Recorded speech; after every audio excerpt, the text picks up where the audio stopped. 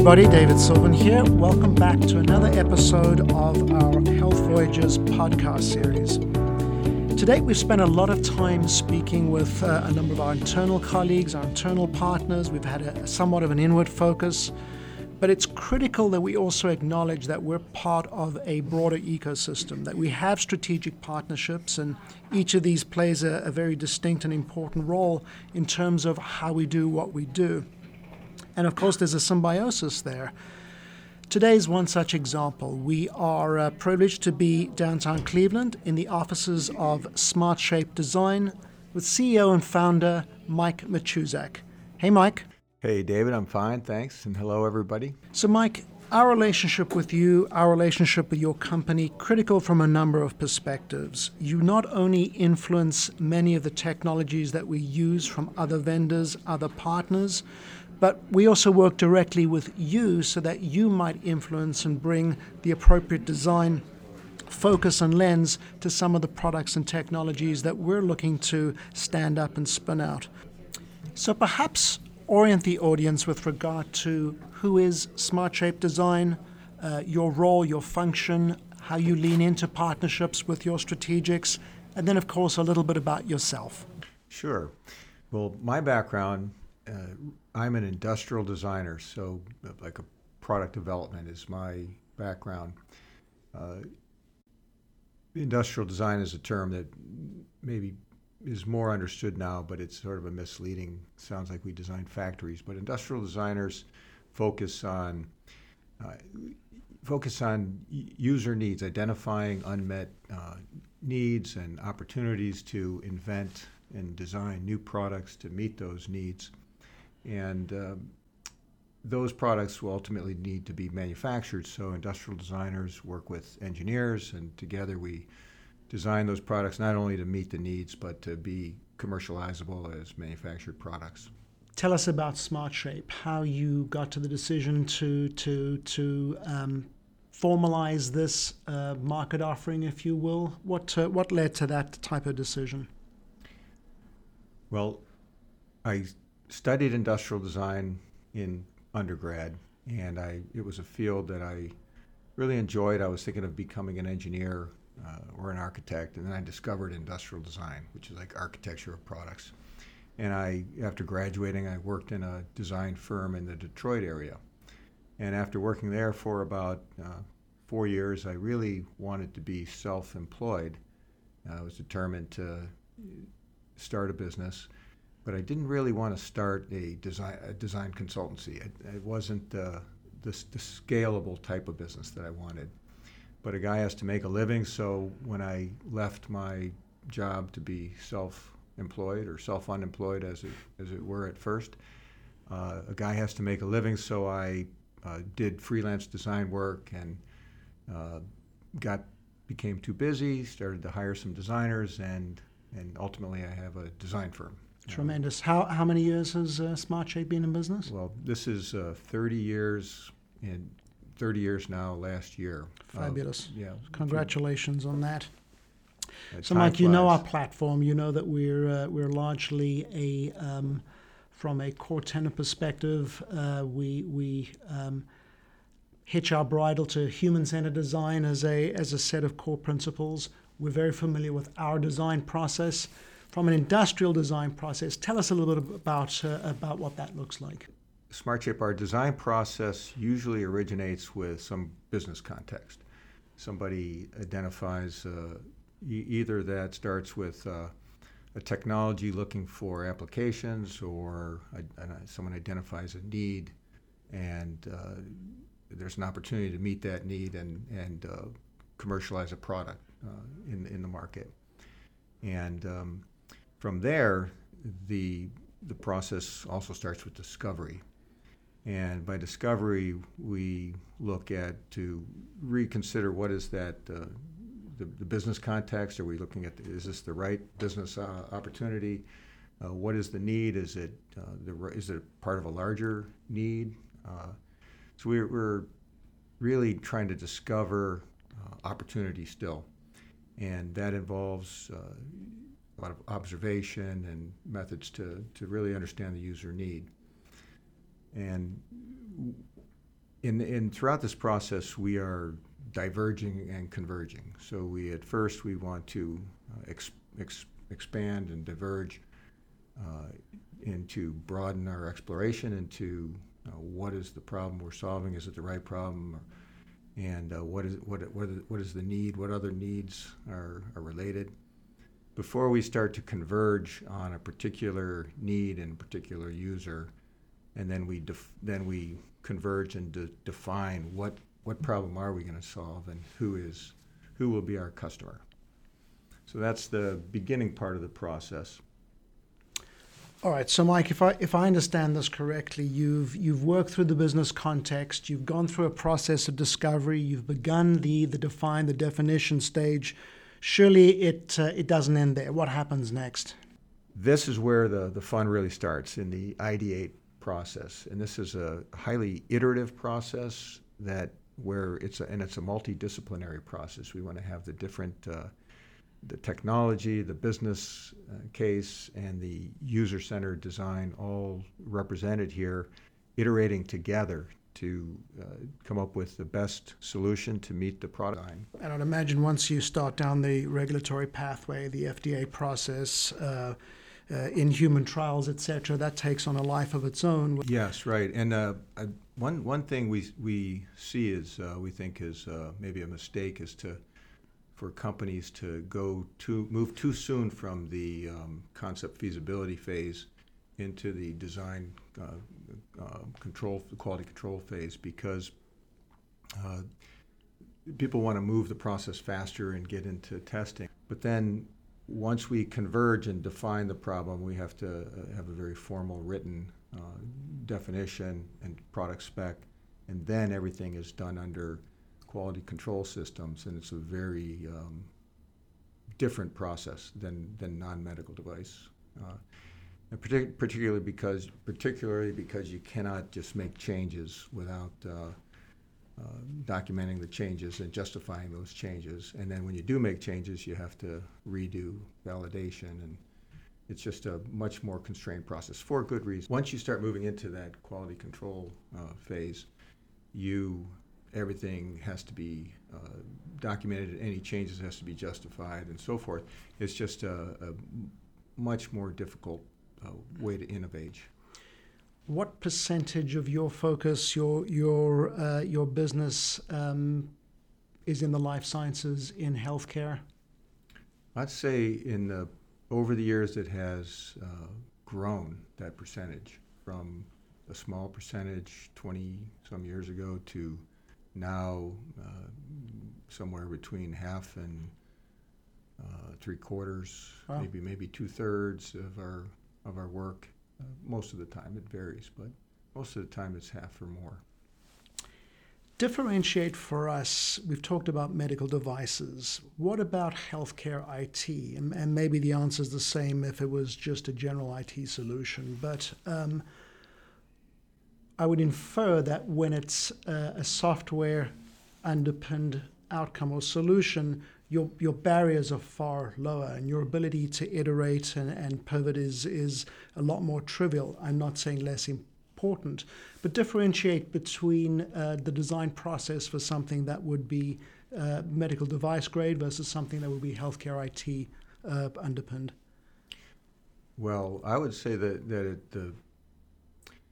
there's a similarity between the medical device and healthcare IT in the regulatory, the need to control and justify and validate any changes. But the difference is probably even greater in the software IT world. The difference is even greater between medical and non-medical, because in the software world, there's this race to market and do a lot of, there's the lean startup approach of actually iterating in the market, rush to market with an MVP, and because it's software, you can change it on the fly and fix bugs within the market. There's that trend to move faster to market and then iterate, very quickly to fix whatever's wrong. Well, you can't do that with people's lives, with healthcare or airplanes and so forth. So that's where the difference. So, Mike, this is a crystal ball type question. Look out 5, 10, 15 years, even a near lens on recent experience at CES, etc. What are you seeing from a product and design thematic perspective that's catching your eye? Well, that's a great question. That 5 years is a long time in what's happening today. 10, 20 years is going to be really amazing to see it unfold.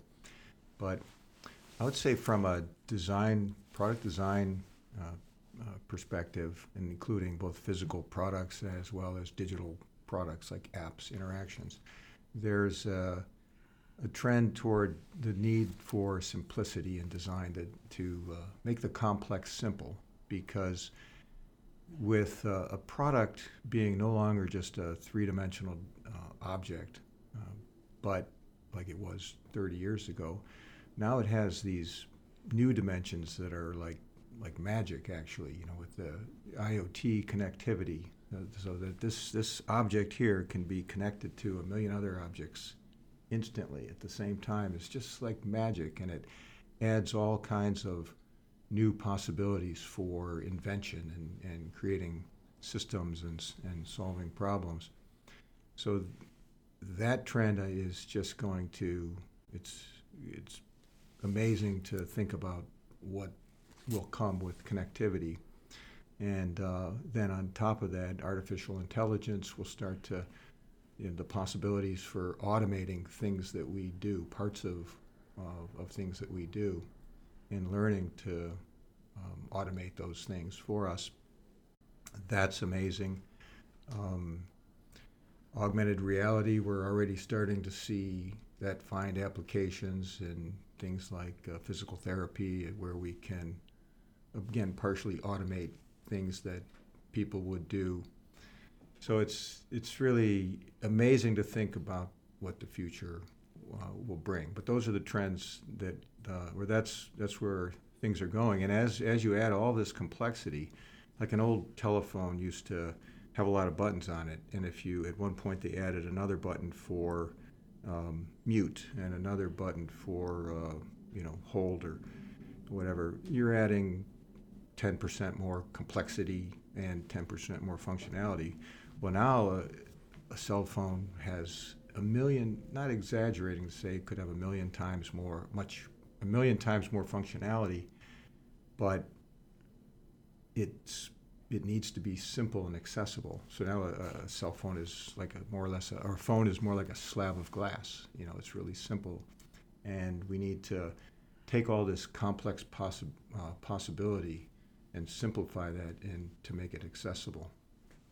So that's going to be one of the challenges in the future as things get more and more complex, along with other challenges like security and Sure. Artificial intelligence has its own set of, like what could go wrong. Right. So we've talked a little bit about the micro. Let's talk a little bit about the macro from the perspective of our ecosystem here in Northeast Ohio. You are one of the regional catalysts, evangelists, if you will. You bring together constituents from various parts of the ecosystem, if you will, for interactions. Give us a couple of minutes of commentary on where you see the local ecosystem from the perspective of, compare contrast to other regions. We hear a lot in the press with regard to what we're not doing successfully, what we could be doing successfully, especially when it comes to sourcing and cultivating and supporting early stage companies and startup space. Give us some thoughts on that topic. Yeah, a lot has already been said, as you've mentioned, and I tend to be less pessimistic than some of the assessments, but I think that nothing happens without an entrepreneur, whether in a big corporation or a startup with an idea or an individual. Nothing happens unless an entrepreneur perseveres and makes it happen. So I think it would be to our benefit to continue to cultivate entrepreneurs, and that could start with kids in middle school, 15-year-olds today, 10 years, a decade from now, those would be the 25-year-olds that are starting companies where new technologies are emerging that we don't know about yet. So that would be one thing, is to start to cultivate an ecosystem of entrepreneurs, and then to support those entrepreneurs they need investment. We tend to, entrepreneurs tend to move from Cleveland to Silicon Valley because of investment money that's out there. And if we can grow more of an investor support system here in Cleveland, then we can keep some of those entrepreneurs and support them better. So I think those are the two main areas. And then corporate, and along with that, corporate support. The big corporations, some of them can be first customers and offer a real boost to startup companies. Great. Yeah, great feedback. We all know that we are influenced by our experiences, and you certainly reflect the accumulation, the assumption of all the experiences that you've had, Mike. And with due apologies to any Forrest Gump references here, but one day you walked across America, and when you were done with that, you walked across Japan, and you walked across Korea, and you're a good halfway through walking across China. And one day I remember saying to you, Mike, is this a journey or a quest? And you said, yes. So tell us a little bit about what motivated you to do this, what's motivating you to do this, and as importantly, how you feel it's influencing you from a personal and professional perspective. Yeah, that's, you mentioned Forrest Gump, and it's not an exaggeration to say that influenced me, or probably actually inspired this. I remember reading about walking the Appalachian Trail. That really appealed to me. And then I think seeing Forrest Gump, I remember that just seemed so awesome to get up and go and keep going like he did. So I had this idea germinating, and I never thought that it was really feasible, or for several reasons. One, whether I could do that, and another is to get away from have all my plates spinning here and get away from my busy life. There was a time 10 years ago when I couldn't take a 1-week vacation for a few years because of you own a business, and it sometimes owns you. You have to do what it demands. But I've hired a lot of very capable people that allowed me to start to think maybe I could actually do this. And so it was an idea that was brewing for a while, and then I guess 3.5 years ago, I started in New York and walked to Los Angeles and jumped in the Pacific. And at that time, that's all I had planned to do, walk across the U.S. And when I jumped in the Pacific, about 25 or 30 pounds lighter, thinner than I am, I thought I was done. I don't think it's a recommended weight loss program. No, no, it's I was eating double everything. I was trying to eat as much as I could, but I was just burning so many calories.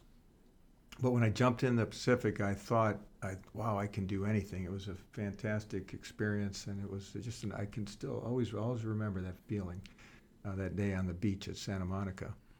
So I thought I was done, but then as some months went by, I started to miss it. I missed that experience. I missed being on the road and just seeing all this part of the world that we don't see, the in-between part. And I I was thinking, where else should I walk? And then I decided, I'll just continue and go all the way around the globe. So I next was Japan and Korea, and now I'm getting close to reaching the Myanmar border with China.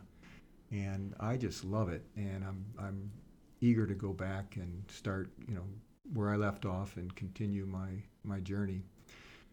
So I love it. One thing, I feel like I'm in another world. When I'm here, I'm in my, I'm in my hamster wheel. I've got all of my plates spinning and things that hamster wheel that I create. But when I'm out there walking through the mountains in rural China, it's a different life and it's a different world, and it's nice to get out of my box. I feel that this is where I think it makes me a better designer, because we all live within and think within the box that we live in, our paradigm, and to get out there and see different cultures, how different societies have evolved, different practices and ways of doing things, just broadens my mind. And if I could elaborate on that more, I think that it design, two things that make a good innovative designer. One is a talent for creative, a talent for a creative imagination. To have two things that I think make for a great innovative designer. One is a creative imagination, to be able to see possibilities, see a problem and see possibilities. And the other is to have a head full of ideas, of possibilities. Like I just recently read a book about Leonardo da Vinci. Amazing guy, extremely creative, great imagination, extremely curious.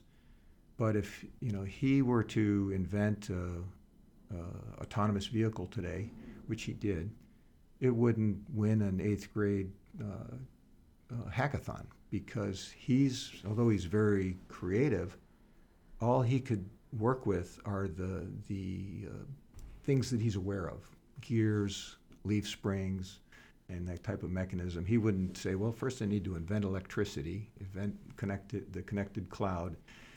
I think that innovation is largely integration. We're integrators, so a highly creative person with a great imagination can see a problem, and then they're pulling from all the experiences and things they've seen and things they're aware of to integrate those into possible solutions. So the more that a designer can think outside of the box, the better. So any kind of experience where you're getting out of your world and exploring different worlds is going to make you a better designer, a better innovator. When you look to build your team, and as you have, what do you look for? What differentiates a good designer in your mind? Well, I think that people think of people as a creativity in I think people think that some people are just creative and have a great imagination, which is true, but that alone doesn't make someone a good designer. Like Leonardo da Vinci, for example, was a very extremely creative and imaginative. But if he were to design a product today, it wouldn't win an 8th grade hackathon, because he's not aware of connectivity and AI and battery technology, all of these things. So that I'd say that a designer, in addition to their creativity and imagination, is to build an awareness of all of the types of technology and different possibilities for innovation out there, because it's that ultimately we're like great integrators, where we are seeing a problem and then a creative person's mind will quickly pull from all of the things that they've seen, all of their experiences, to find solutions. So the more awareness you have, the more you can think out of the box. So we referenced the fact that you play a stitching role, if you will, within the local and regional ecosystem from an entrepreneurial perspective, from an innovation perspective. Give us an example of how you try to enable that type of gathering, that type of coalition, Mike. Well, there are a number of great events around town to stay connected and know what's happening and learn. And we're trying to contribute to that with an event that we hold called the Get Smart Happy Hour. And it started monthly, but now we're doing it every other month. And we have some entrepreneurial leader, thought leader in the area tell their story. And in February 6th, we had David Levine. He started a company called Wireless Environment with the product brand Mr. Beam's LED lighting. He started that right at the forefront of LED lighting, and he grew it to where it was acquired by Ring Home Security, which was then soon after acquired by Amazon. Another speaker, for example, was Mr. David Sylvan of UH Ventures, and that was kind of a problem to have him so early on because he set the bar so high for everybody else that it's been a bit of a challenge. Mike Flattery will get you everywhere. It's been a challenge to live up to that. And now we have to keep going up the ladder in quality of guests. You mentioned the Da Vinci book. Who's the book by, Mike? Oh, that book is by Walter Isaacson. I happen to have that right here. That was given to me by a friend, Warren Goldberg. Sure. And I really enjoyed that book, but although he gave me the book, I actually listened to it on an audiobook because I find it's much easier to find time to listen to a book right at 1.6 speed than to actually read it. But that's a great book. I recommend it. Good. And we're Warren's a friend and certainly an entrepreneur with whom we have some interesting interaction.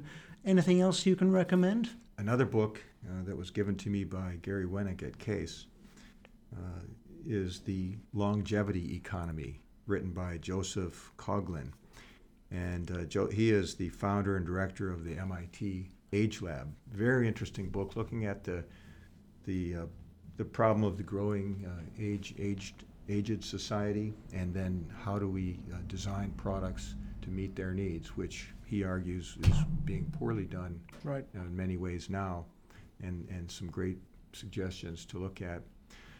Yeah, another book that I just finished a few weeks ago was Loonshots by Safi Bahcall, and I really enjoyed that book. He looks at innovation in a couple different types of innovation, and he focuses on how to cultivate crazy ideas that wouldn't actually materialize into the great things that they've materialized into without proper cultivation and support action there.